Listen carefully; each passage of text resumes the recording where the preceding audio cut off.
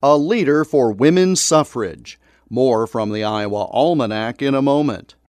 Do me a favor, farmers of Iowa, and honk your horn if you're proud to grow soybeans.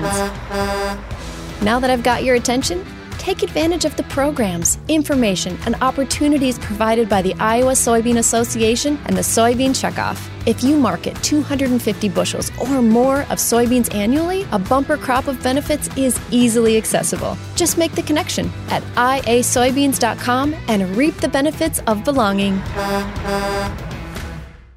Martha Coonley was born on May 18, 1826, on a farm near the Hudson River in New York. She was raised as a Quaker and at the age of 20 married James Callanan.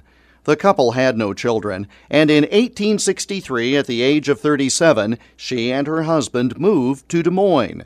Their home soon became the unofficial headquarters of the women's suffrage movement in Iowa. In 1870, she helped organize what became the Iowa Woman Suffrage Association. On August 16, 1901, Martha Callanan died from injuries sustained when her carriage overturned. Her estate at the time was worth more than $40,000. In her will, she made various bequests totaling more than $30,000. But her husband challenged the will in court, citing a state law saying that no more than 1/4 of an estate could go to non-profit corporations.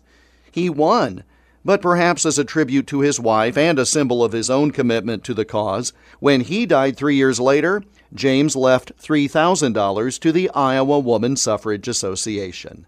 One of Iowa's leading suffragists, Martha Coonley Callanan, was born on this date in 1826. And that's Iowa Almanac for May 18th. Until tomorrow, I'm Jeff Stein.